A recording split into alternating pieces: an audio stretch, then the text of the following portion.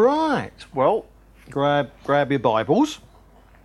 Now we're still on subjects of women in the church, and having looked at what they can't do, we're now going to move on to see what they actually can do.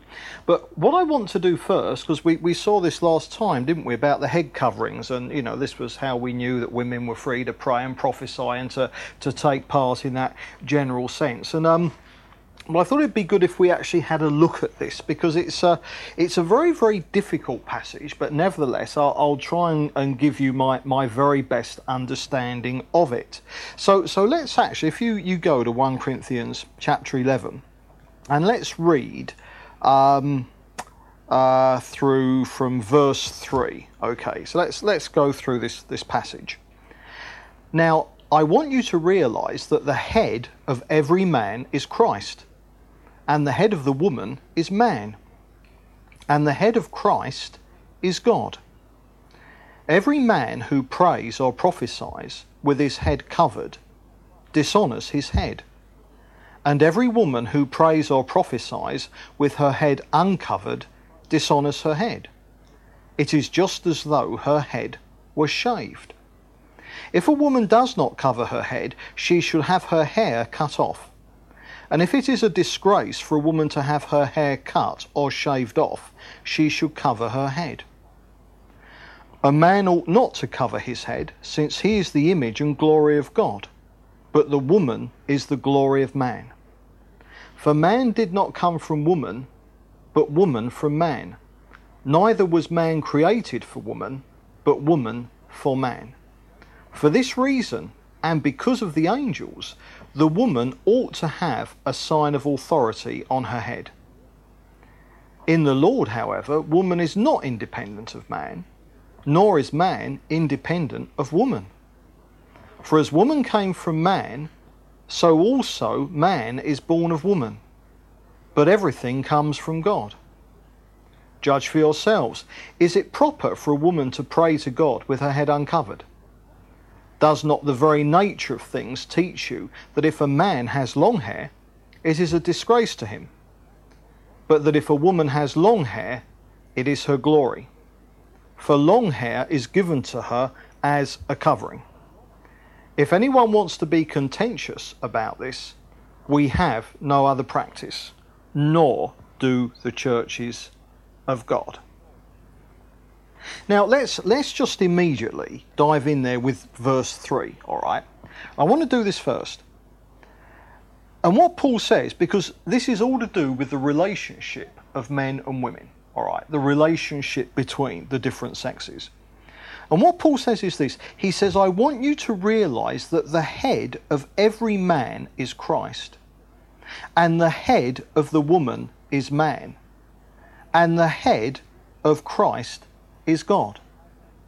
Now, what I want to show you is that when it comes to the relationship between the sexes, what Paul says here is that man is to woman as the Father is to Jesus.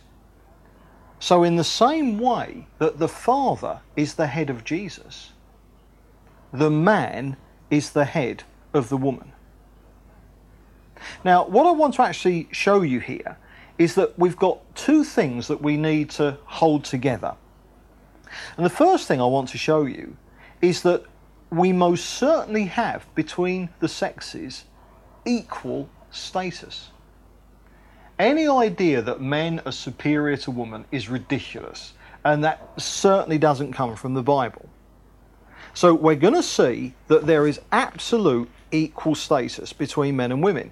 If you go to Genesis chapter 1, and we'll read verse 26.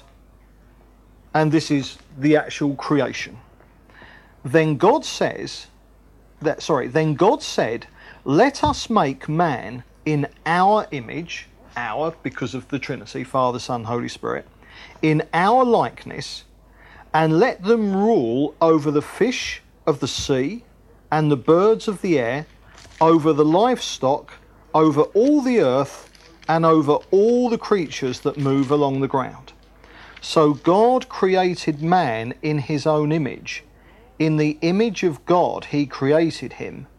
Male and female he created them. So what we've got clearly in that passage is that not only is man, and thinking in terms of Adam, sort of there in the image of God, but also man there is a generic term. It includes men and women, male and female. He created them. So men and women are equally in the image of God and therefore completely equal. Just go over to chapter 5, Genesis chapter 5. And in verse 1, the second half, it says, when God created man, he made him in the likeness of God. He created them, male and female, and blessed them. And when they were created, talking about Adam and Eve, he called them man. So there we have man as the generic term, mankind. So clearly, in that regards, there is absolutely equal status between men and women. And if you go over to Galatians, and find Galatians chapter 3, and in verse 28, we'll start reading from verse 26. Paul says, you are all sons of God through faith in Christ Jesus. For all of you who were baptized into Christ have clothed yourselves with Christ. There is neither Jew nor Greek, slave nor free, male nor female, for you are all one in Christ Jesus. And what Paul's talking about there is that there is absolute equality. If you're a Jew, that doesn't make you superior to a Greek, or if you're a Greek, it doesn't make you superior to a Jew, or anything like that. And a slave is not inferior to his master in the sense of that his value or worth as a human being is any less. And so, actually, in the ancient world, very often women were treated as if they were inferior to men. And, in actual fact, the Christian gospel coming along actually brought women up to where they should be, absolutely equal with the menfolk. And so it's tremendously important to understand that obviously there is equal status. But the second thing that we need to understand when it comes to the relationship between men and women, and obviously in particular a wife to her husband, is that although the husband and wife are absolutely equal before God, of course they are, nevertheless, functionally, the woman is under her husband's authority. Now, if you go to Genesis chapter 3, Genesis chapter 3 and verse 16, and we see this. To the woman he said, I will greatly increase your pains in childbearing. With pain you will give birth to children. This is obviously the result of the fall. Your desire will be for your husband, and he will rule over you. Now, obviously, one of the things that we've got to realise as well is that some people say, well, look, the wife submitting to the husband was purely the result of the fall, and because of what Jesus has done, we're set free from that, so it doesn't apply anymore. But remember, one of the things we see in Genesis is that we see that Adam was created first, and we see very, very clearly that Eve was created to be Adam's helper. It wasn't the other way round. And of course, when we come into the New Testament, and if anyone understood what it meant that Jesus has come to undo the effects of the fall and what happened in the Garden of Eden, if anyone in the New Testament, amongst the New Testament writers, understood that, it was Paul the Apostle. And yet Paul, every time he addresses husbands and wives, he always says, wives, submit to your husbands. So we need to understand quite clearly that this order of the man being the head of the wife, and Paul makes that absolutely clear, is not something that is just happened because of the fall and now because of Jesus has been undone. It is something that was built into very creation itself. It was the very nature of the relationship between Adam and Eve. Eve was created to help Adam. It wasn't the other way round. If you go to 1 Peter, the first letter of Peter, and find chapter 3, and we'll read verses 1 to 6. And he said, wives, in the same way be submissive to your husbands, so that, if any of them do not believe the word, they may be won over without words by the behaviour of their wives, when they see the purity and reverence of your lives. Now, this is interesting. Peter there is writing to women whose husbands aren't believers. Now, what does he say? What's the key? What's the very best thing they can do to bring them, to influence their husbands so that they become believers? And he says, submit to them. Submit to them. And don't try and win them with words, because that can just be part of control and nagging or whatever. He says, look, just submit to your husbands. And the mere fact that they're seeing you do that, oh boy, they'll realise that something is going on here. And they'll see the manner of your life. And then, my goodness, if they're likely to, to get saved, as it were, that's how to do it, by being submissive. And then if you go down to verse 5, and he says, for this is the way the holy women of the past, who put their hope in God, used to make themselves beautiful. They were submissive to their own husbands, like Sarah, who obeyed Abraham and called him her master.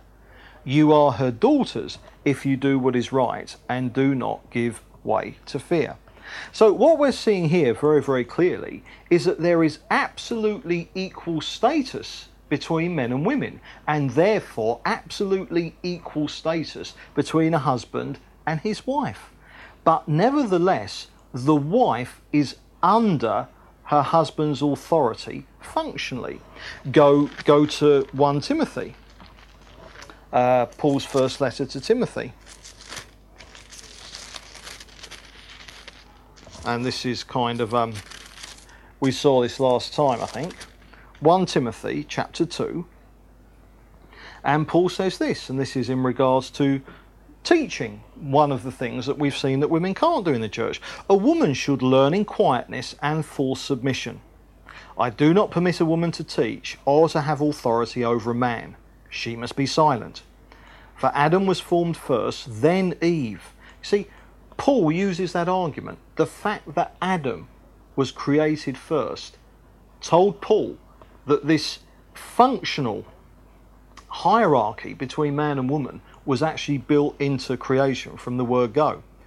And Adam was not the one deceived, it was the woman who was deceived and became a sinner. But there you see the point, is that Paul is saying that women not having authority over men insofar as it comes to the Christian life and church life. And so there you have it again, that the wife is under the husband's authority functionally. Now let's just remind ourselves as well, if we go back to 1 Corinthians chapter 11. 1 Corinthians 11. And let's immediately remind ourselves of what we just read in verse 3. The head of every man is Christ, the head of the woman is man, and the head of Christ is God. Now, what I want you to see is that within the Trinity itself, let me ask a question. The Father is the head of Jesus. The husband is the head of the woman. Now, let's ask a question. Does that make the woman inferior to the man? Well, it no more makes the woman inferior to the man, him being her head, than it would make Jesus inferior to the Father being Jesus' head. The Father and Jesus are absolutely equal. Why? Because they are God. They are two persons within the Trinity. So therefore, the Father is the head of Jesus, the man is the head of the woman. Absolute equality when it comes to status. But functionally, did the Father do what Jesus told him to do, or did Jesus do what the Father told him to do? And throughout the life of Jesus, when you read the Gospels, particularly in John, you'll hear Jesus saying, I do only what I see my Father doing. I do only what my Father tells me. So Jesus submitted to his Father in heaven. So, was Jesus equal to the Father? Of course he was. He was God himself. The fact that he became a man did not make him inferior to God. Of course, he remained God the whole time. Even when God becomes a man, you can't stop being God. If you're God, you're God. That's it. So Jesus and the Father were absolutely equal in status. But functionally, Jesus placed himself under the authority of the Father. And that is the situation that we have between men and women. That is the situation that we have between a man and his wife. So that status-wise, absolutely equal, just like the Father and just like Jesus. But when it comes to function, the wife stands to the husband as Jesus does to the Father. Okay? And that she ought to submit functionally to his authority. And what is the link between these two things? The Father and Jesus, the man and the woman, the husband and the wife. Well, the link is that Jesus is the head of the man. So we actually have a chain of authority here, don't we? The Father to Jesus, all right, Jesus to the man and the man to the woman.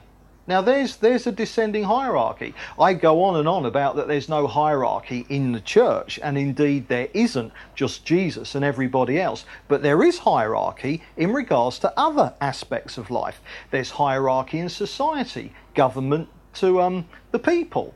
And obviously there's hierarchy in families, parents to children. We can see that, fair enough. But part of the hierarchy in family is that the husband is the head of the wife. Now, in 1 Corinthians 11, let's just have, at this point, a little dippy into verse 7 through to 9. See if you can get this. A man ought not to cover his head, and we'll be seeing that in a little while. A man ought not to cover his head, since he is the image and glory of God. But the woman is the glory of man. Now listen, for man did not come from woman, but woman from man. Now, there you have it. Adam was created first, Eve came out of Adam.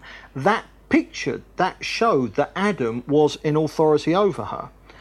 Neither was man created for woman, but woman for man. Eve was created to be Adam's helper, not the other way round. Now, let's just go back to this thing about that man is the image and glory of God, but woman is the glory of man. The idea here is reflecting the glory, okay? Now, in the sense that obviously it says that the man is the image and glory of God, but the woman is the glory of man. Now, we've obviously seen, of course, the woman is the image of God as well. We've seen that already. Men and women are created in the image of God. But here it says that the man is the glory of God. So the idea here, sort of like think of it, the moon reflects the glory of the sun. When we look at the moon, what do we see? We see it shining. But does the moon have any light of its own? No, of course not. It's reflecting the sun. So that's the picture of glory, reflecting the glory of the sun. So the point is that here, man directly reflects the glory of God. But it says here that the woman reflects the glory of man. And of course the push is her man. So the thing is that there's a sense, now obviously, a man and a woman in their individual relationship with Jesus, they stand face to face with him. Of course they do. That is what discipleship is. But in relationship, when it comes to the relationship between men and women as a unit, when it comes to marriage, the husband stands directly before the Lord as the leader of the family, the spiritual leader of the family. And the wife stands in that regards not directly before the Lord, but directly before her husband. Still using this picture of the moon. Let's play around with this a little bit more. Let's play around with that picture. Let me tell you the way that I tend to think of this, and it seems to me to sum up exactly the relationship between the man and the woman when it comes to life together as husband and wife. And it's this: the earth revolves around the sun. Okay? Now, the sun is God, the Lord, and the earth is the husband, all right?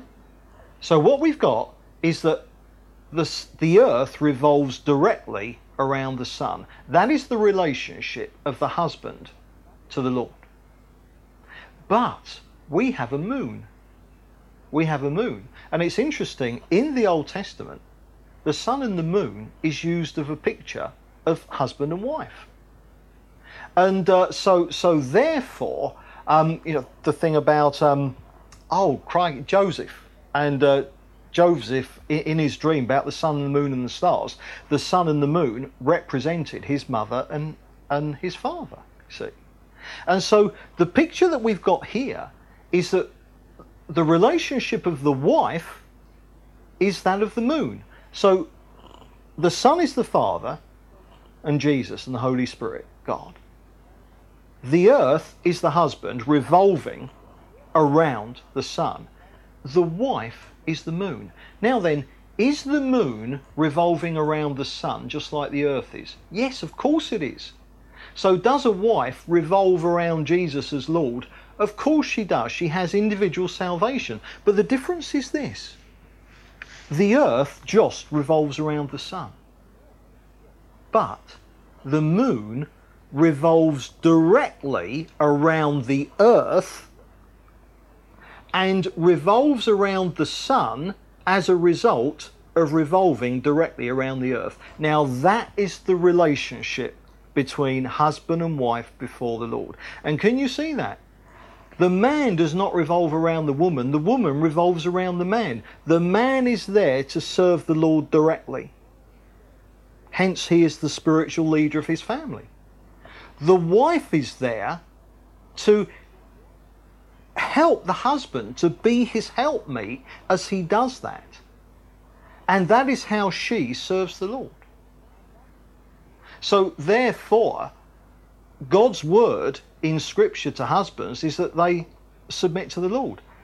What is God's word for wives in Scripture? That they submit to their husbands. So the wife submits to the Lord by submitting to her husband. And that is the relationship that we have between men and women, husbands and wives. And the key to understanding this rather difficult and obscure passage in 1 Corinthians 11 about this head coverings is that apparently God has set in nature a sign of this hierarchical relationship between men and women, between husbands and wives, has built into nature a sign, and it is for the angels. Let's just look at verse 10. Paul says, "For this reason, and because of the angels," see, it's not for other people, this is for the angels. Now, maybe goody angels, maybe the baddie angels, the demons, maybe both of them, I don't know. But Scripture just says that because of the angels, the woman ought to have a sign of authority on her head.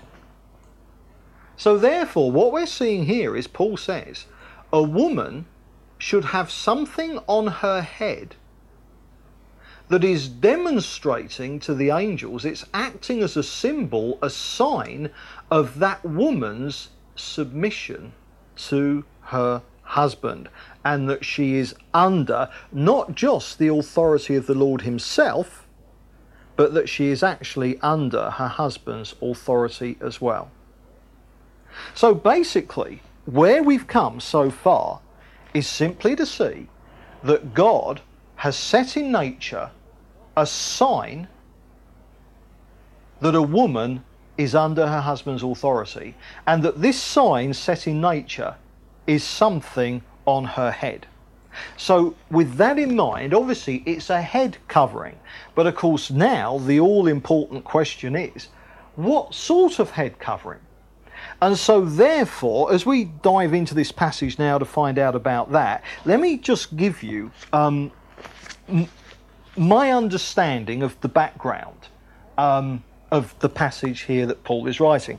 Now, obviously, it can only be my very best understanding. This is a difficult passage, and I think all one can do is to come to one's own best understanding, and that is what I'm going to try and do. Now then, first of all, Paul is writing to the Corinthian church. So what does that immediately tell us? Well, it tells us that he's writing to a Greek city. And it tells us as well that within the Corinthian church there would have been two groups of people. There would have been converted Greeks, converted Corinthians, and there would have been converted Jews, because Jews lived in Corinth, the Jews lived all over the the then known world. So we would have had two groups of people in this church, Jews and Greeks, coming from different cultures, different backgrounds religiously and everything. Now, what is the context here?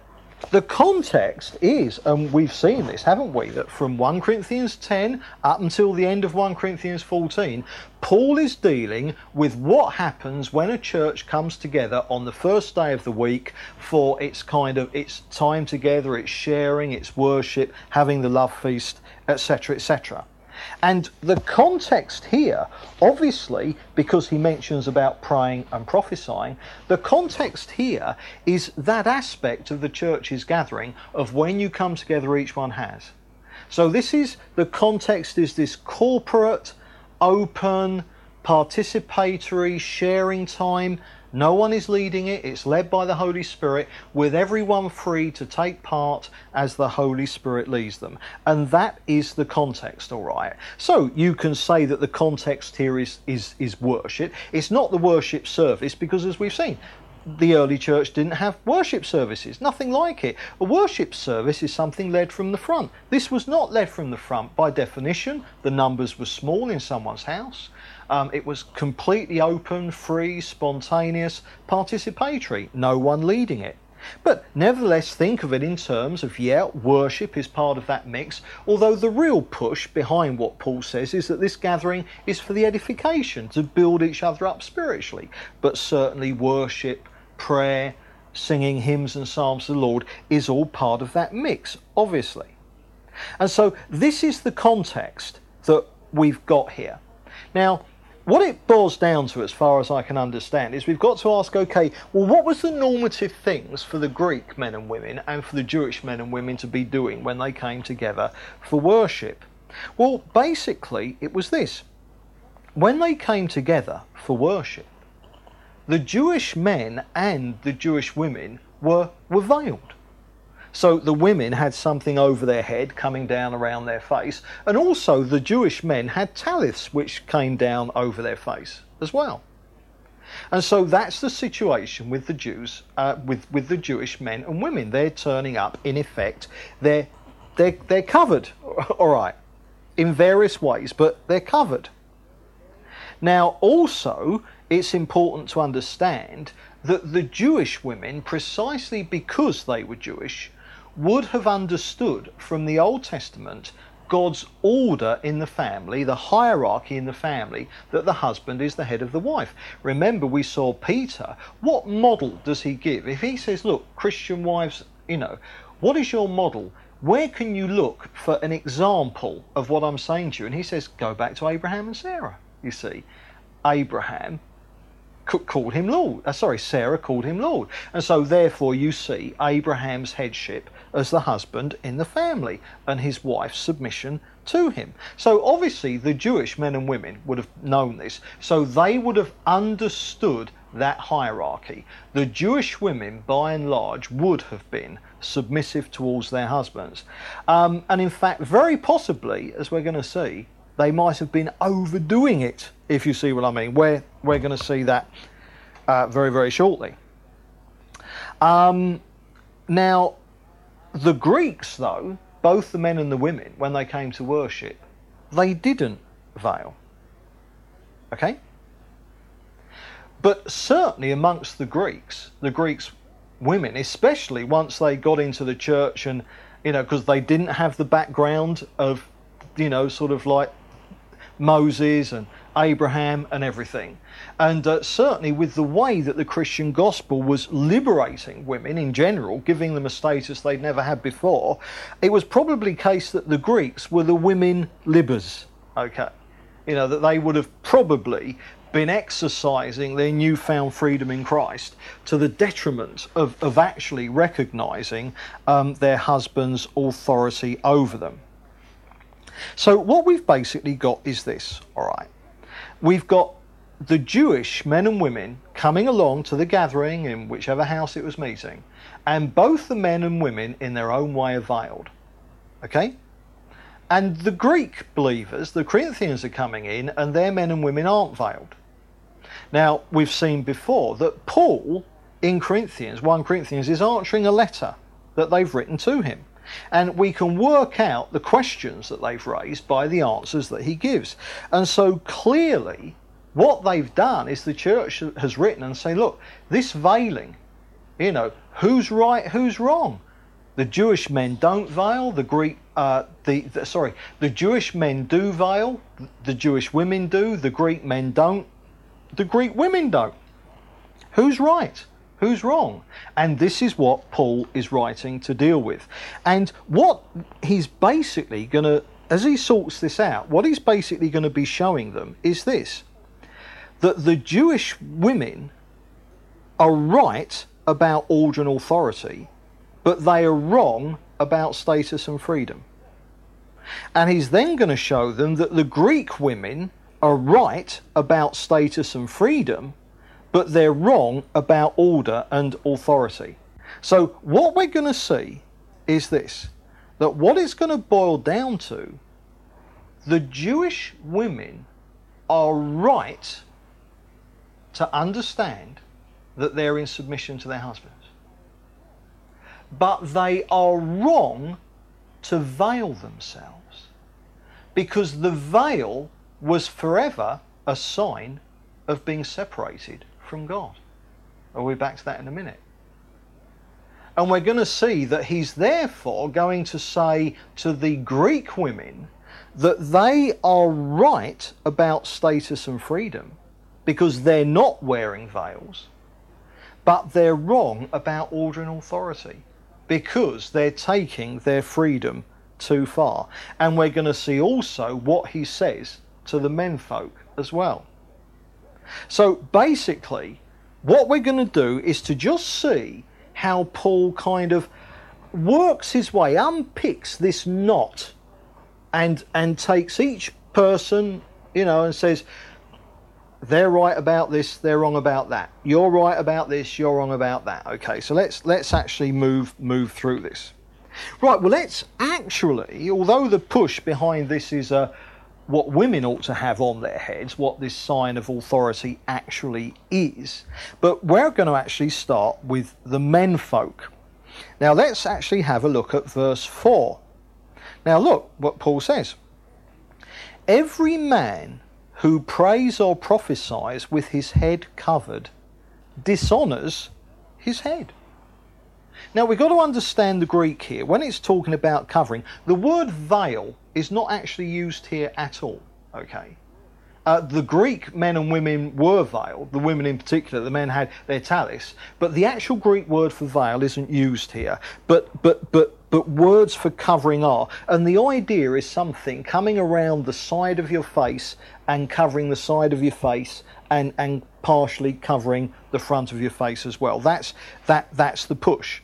And so what Paul says, a man ought not to cover his head, since he is the image and glory of God.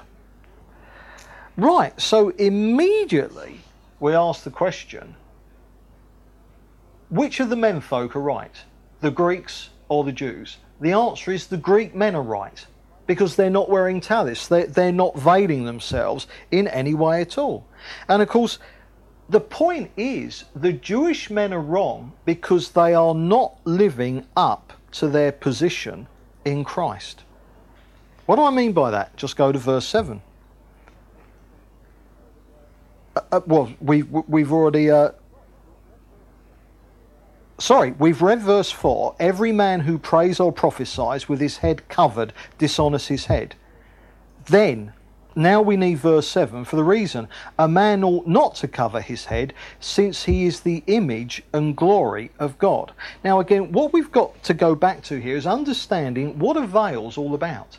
Veils are all about being separated from God or being separated from other people, all right? Now then, so therefore, if you have a covering, if a man is having a covering, if this hides his face, he cannot see God face to face anymore. That's the push behind it. But that is what man is created for, the image and glory of God. Now sin separated, as it were, but nevertheless, because of what Jesus has done, we have been brought back into fellowship and we have the Lord face to face. Just go to 2 Corinthians chapter 3, and I hope this will start to become a little bit clearer. 2 Corinthians chapter 3, and find verse 12. 2 Corinthians chapter 3 and verse 12. And he says this, therefore, since we have such a hope, and he's been talking about what Jesus has done. He says, we are not like Moses, who would put a veil over his face to keep the Israelites from gazing at it while the radiance was fading. But their minds were made dull, for to this day the same veil remains when the Old Covenant is read. It has not been removed, because only in Christ is it taken away. Even to this day, when Moses is read, a veil covers their hearts. But whenever anyone turns to the Lord, the veil is taken away. Now the Lord is the Spirit, and where the Spirit of the Lord is, there is freedom. And we, who with unveiled faces all reflect the Lord's glory, are being transformed into his likeness with ever increasing glory, which comes from the Lord, who is the Spirit. And so therefore what Paul is saying there is he's saying, look, the veil is over the unconverted Jews, because they're still under the Old Testament, they're still under the Old Covenant. They still think that you can get saved by obeying the Old Covenant. You can't obey the Old Covenant. We're saved by the New Covenant, purely by grace, a free gift from the Lord, through faith in Jesus. So therefore the veil is a picture of still being separated from God. Now therefore, because we're one with him, because of Jesus, he says we all with unveiled face behold the glory of the Lord. Now therefore, for Christian men to be coming together and gathering as a church with their faces veiled is to deny that. And so therefore what Paul is saying there is, hey, you Jewish guys, sorry, no veils, my goodness, that is a symbol of the very thing you've been set free from. The veil is a symbol of not having the Lord face to face. And he's saying in Jesus, that's exactly what you do have. Now, and if you go to Matthew 27, let's see something else that happened that incredibly symbolic of this. Matthew chapter 27, and find verse 51. Matthew 27 and verse 51. Now then, this is the moment, the very moment that Jesus died on the cross. At that moment, the curtain or veil of the temple was torn in two from top to bottom. The earth shook and the rocks split. Now, in the temple, this curtain was a veil, and only one person could go behind it once a year, and that was the high priest once a year to make atonement for the people's sins, all right? So there was a veil. God was inside in the Holy of Holies. You could not have God face to face because that veil, that curtain separated you. When Jesus died on the cross, that veil was ripped. And notice it's from top to bottom. Almost as the very moment that Jesus died, and it was at that microsecond that the new covenant was put into effect. It was at that microsecond that our full salvation in Jesus was made totally available. Jesus said, "It is finished." And it was absolutely, completely finished. And it's as if Father leant down from heaven and in absolute celebration ripped the veil of the temple, and from top to bottom it was torn right to the ground. Because for those in Jesus, there is nothing that separates us from him. Well, our sin does, but assuming that we're in ongoing fellowship with God, then we do have him face to face in the very face of Jesus himself. Go to Hebrews. Hebrews chapter 6. Hebrews chapter 6, and we're going to read verse 19. And he says, we have this hope as an anchor for the soul, firm and secure. It enters the inner sanctuary behind the curtain, behind the veil. You see, he's taking the symbolism of the temple and saying, now we've gone behind it. Now once only the high priest was able to go in there.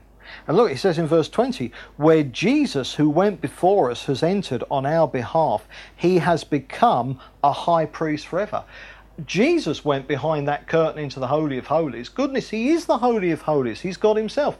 But because he's gone in, then we can all go in. Again, the veil is just completely gone. Then if you just go over still in Hebrews to chapter 10, and if you find verse 19, and he says, therefore, brothers, since we have confidence to enter the most holy place by the blood of Jesus, by a new and living way opened for us through the curtain, that is his body. And since we have a great priest over the house of God, let us draw near to God with a sincere heart in full assurance of faith. So as again, we've gone through that veil.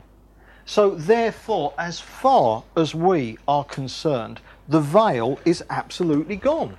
And therefore, the idea of men coming and gathering as the church and praying and sharing and teaching and prophesying with a veil over them is symbolically denying the very salvation that they are coming together in order to actually celebrate. So therefore, we see quite clearly that Paul there, when he's addressing the menfolk, he makes it very, very clear that the Jews are wrong and the Greeks are right. Okay, the Christian men in the Corinthian church should not be covering their face with veil or tallis or anything like that at all. Now, if we just go down to verse 14, because okay, thus far it's kind of it's kind of 15 love to the Greeks. All right, the Greek men are right. All right, they weren't veiling themselves and they were right. Okay, but look in verse 14. He says, "Does not the very nature of things teach you that if a man has long hair, it is a disgrace to him?" Now, there's a key here, little clue talking about the length of hair. But why would Paul suddenly here start saying that it's a disgraceful thing for a man to have long hair? We've already read that for a woman to have long hair is her glory. But for a man to have long hair, oh, that's a disgrace. He should have short hair. Now, why does Paul do that? Well, I'll tell you. At the time that this letter was written in the ancient world, in the Greek culture, the men had long hair. The Jewish men didn't. So these pictures you get of Jesus looking like a Hollywood star with long hair, I mean, absolutely not. No, I mean, the Jewish men knew that it was wrong to have long hair. The Romans had short hair. When you look at the busts of the Caesars, I mean, they're all kind of like short back and sides. But the Greeks, their culture was that the men had long hair. And so what Paul is saying now then, you Jewish men with your head, covering your face and everything like that with your tallis, he said, no, you're wrong. Uncover yourself. And he says, but hang on, you Greek men, before you start looking too happy with yourself, I want you to realise you've got long hair. You might not be wearing a talith like the Jewish man, but your long hair flapping all over your face is doing the same thing. So what he's saying is, look, you Jewish men, take your tallis off. And to the Greek men, he says, right, okay, that's good. You haven't got tallis, you're not veiled, but now you've got to get your hair cut because your long hair is acting in the same way as those Jewish men with their taliths. Okay. So that sorts out the thing with the menfolk. What's the key? Oh, it's length of hair. Goodness, it's length of hair. So a man shouldn't have a covering on his head that is separate from part of his own body, all right? But that's not enough. Because the Greek men didn't have that, but Their own hair was acting as a covering. And Paul said, no, you've got to get your hair cut. Now, we're not saying it's got to be kind of traditional short back and sides or crew cut, but the point is that a man must have demonstrably shorter hair than women do, and also it mustn't, taking the Greek into account, it mustn't be long enough to flap down over his ears so you can't see his ears and hanging all over his face. And from the back, it can't be so long that he could be mistaken for a woman from behind, all right? So that's what we're seeing. Doesn't mean short back and size. Can you imagine me with short back and size? But what it does mean is that men ought not to have long hair in the accepted term or the accepted way that we use that. And as you know, actually this is probably due to my background. When I came to know the Lord, I had long hair. I was the newly converted hippie, and I must admit, purely visually, purely for myself, I do like long hair on men. It is something that I think looks pleasing. But here's the point: why don't I have long hair anymore?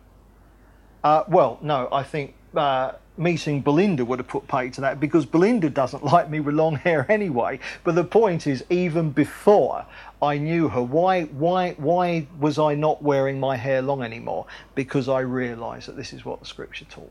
Okay, so that God doesn't like long hair. Whether we do, whether we like long hair on men, whether we think it looks cool or whatever, and there are different opinions about that. A lot of people think that long hair on bloke looks absolutely awful and horrible and ghastly and disgusting. However, other people think it looks good. I'm one of them. But it doesn't matter what we think.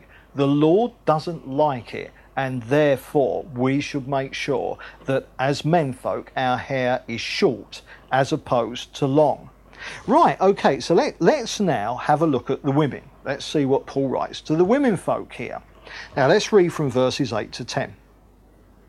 For man did not come from woman, but woman from man. Neither was man created for woman, but woman for man. So there we see the pattern, the hierarchy. Adam was created first, so he was the authority. He was in headship, all right? And so he was at the top of that hierarchy. And the woman was created to be his helper. It wasn't the other way round. She was there to help him, not the other way round. And he says, for this reason. You see, that's why. That's why, because a woman is under her husband's authority.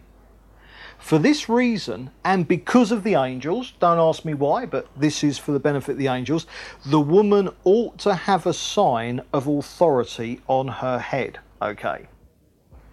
So what we're seeing is that women ought to be covered as a sign, and this covering is on the head, as a sign to the angels that they are under the authority of their husbands. All right.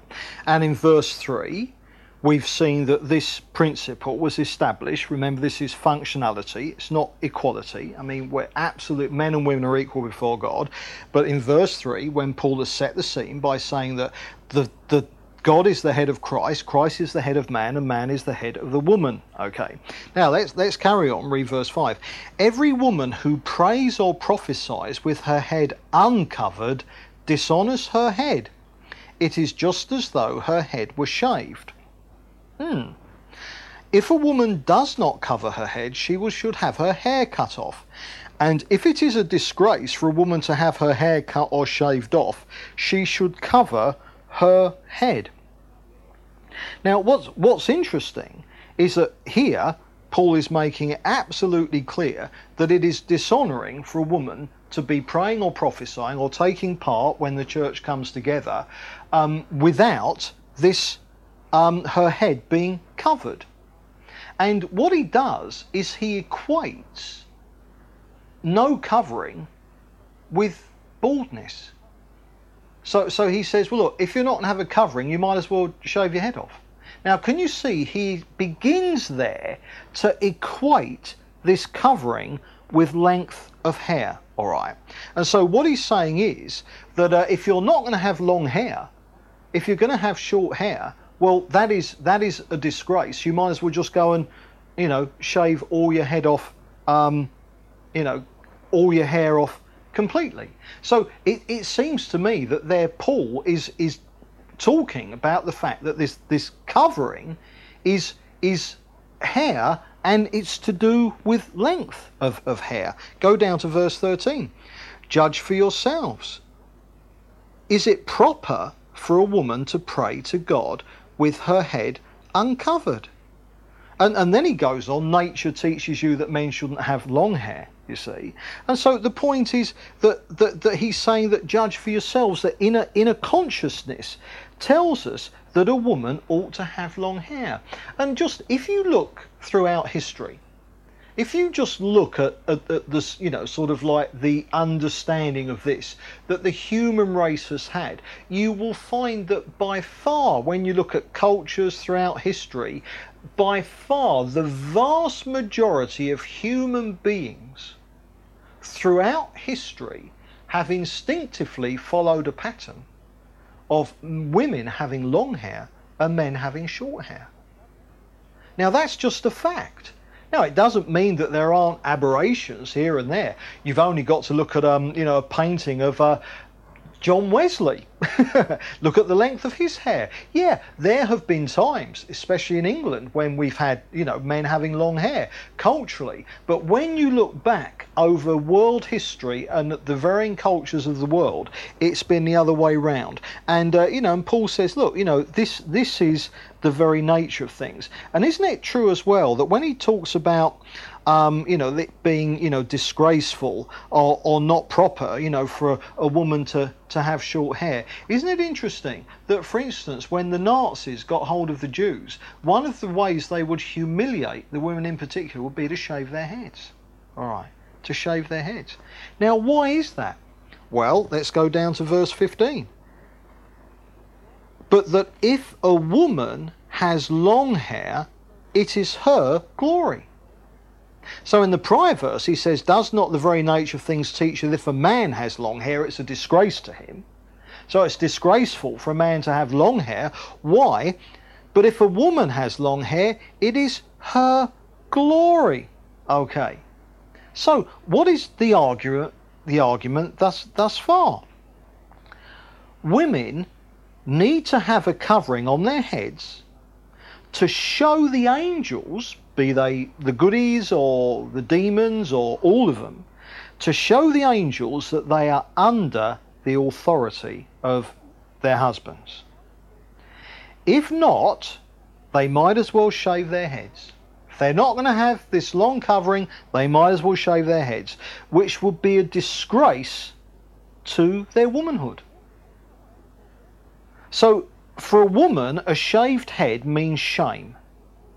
The opposite of shame is pride or glory. So, what is the glory? Long hair. What is the shame? Shaved. So, what's the head covering? It's hair. And in the second half of verse 15, for long hair is given to her as a covering. Now that Greek word there for as, anti in the Greek, means in place of or instead of. For instance, in Matthew 22, all right, just go to Matthew. Let me show you this little word used in other places. This is important. Matthew chapter 2 and Matthew chapter 2 and verse 22. Now this was after Joseph had taken baby Jesus and Mary down to Egypt to be saved. But when he heard that Archelaus was reigning in Judea in place of his father Herod, he was afraid to go there. In place of, that's this little word.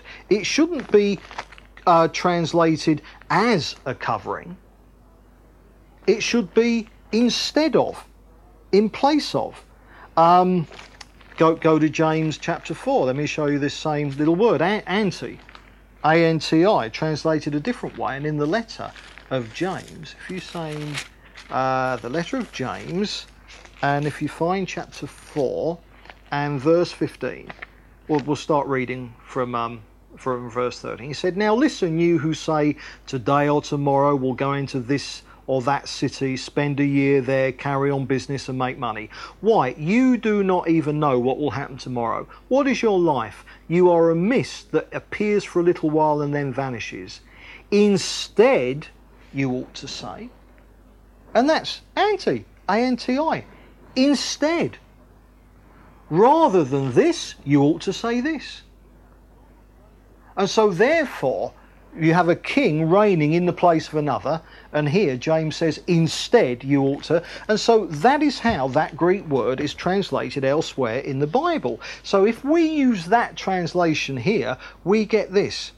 For long hair is given to her instead of a covering, or in place of a covering, or rather than a covering.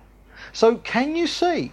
He's combating, all right, the fact that the women or the Jewish women were actually wearing material veils, and that was their covering. And he's saying, no, my goodness gracious me, get that covering off. Can't you see your long hair is your covering? Okay. So then, the point is that what we've got is this. The Jewish women were right in the sense that they understood that they were under their husband's authority. But they were, it's not that they were taking that too far, but they weren't feeling free enough towards the Lord, because their veil was almost saying, well, God's business that's just almost down to my husband and that. It says, no, you have Jesus face to face as well. So get the veil off. Your long hair is that sign of authority, not a veil. Not a veil, it's your long hair. So the point is, a woman's long hair, it's a sign that she's under her husband's authority, but it is not a covering such as represents that she doesn't have the Lord face to face, because she does have the Lord face to face. However, the Greek women were right in the sense that they had their long hair, so they didn't have any veils or anything. And Paul says, yes, that's absolutely right and marvellous. You're correct. You understand how free you are towards the Lord. But you Greek ladies, what you've got to realise is your very long hair is a sign that you ought to be under your husband's authority. So can you see what I mean when earlier I was saying that the Greeks were... I've lost my place now. Oh, excuse me just for one moment. Right, yes, I've got it. Can you see what I meant when I said that the Jewish women were right about order and authority, being under their husband's authority, but they were wrong about status and freedom, because they were downplaying their relationship with the Lord too much, all right? Now then, the Greek women were right about status and freedom. They understood their relationship with the Lord and that they didn't need to wear veils or anything about that. But they were wrong about order and authority, because they needed to realise that nevertheless they were under their authority. So the point is, both the husband and wife revolve around the Lord. He's the centre of their universe. But unlike the husband, who is like the earth revolving around the sun, the woman is like the moon. She revolves around the sun, but by revolving around the earth as it revolves around the sun. Can you get that actual picture there? Okay. So basically, that is my understanding of this rather difficult passage. So it seems to me, I mean, remember we've seen that for me this is the passage that establishes that it is okay for the women to take verbal part in that open participatory sharing time when the church comes together.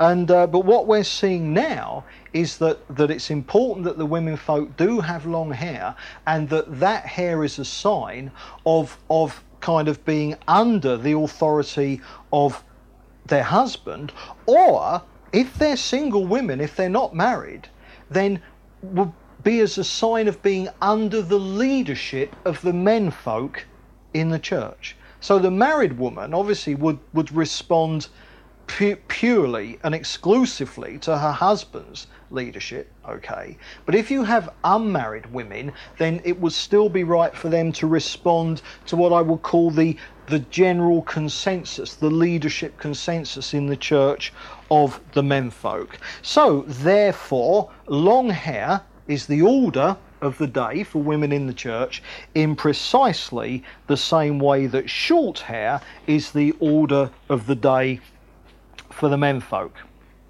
Right, okay, well let's move on, and goodness, I can see this is going to be a bit of a longer talk than usual, but nevertheless let's peg on, because remember we're concentrating on this talk, not in what the women can't do. We've seen that last time. Women cannot be elders. Women cannot teach the church. And what it boils down to is because leadership is male. It's what we're seeing. In the family, the man is the leader of the family. The man is the head of the woman, and the man and wife together are over the children in authority. So the man is the head of the family. He is the leader of the family. Now, the church is an extended family, therefore we would expect to see exactly the same thing carried over into the church, that leadership, the lead, is there for the menfolk and not the womenfolk. So obviously we're seeing the women can't teach. The women aren't going to be elders. We've seen as well that they're not going to be deacons anyway. But I mean, to some extent, just put deacons on the shelf anyway, because unlike eldership, it doesn't involve leadership. It's purely practical. But nevertheless, I would still maintain that deacons should be menfolk as well. Okay, so what we're going to move on now is we've seen what the women can't do, but now that we've sorted out this fact that ladies, you should have long hair to show that you're under the authority of your husband, or if you're not married, under the menfolk in general, and so having seen that, and that you're free at least to pray and prophesy, what we want to move on today is to see, well, okay, we've seen what you can't do, but what can you do?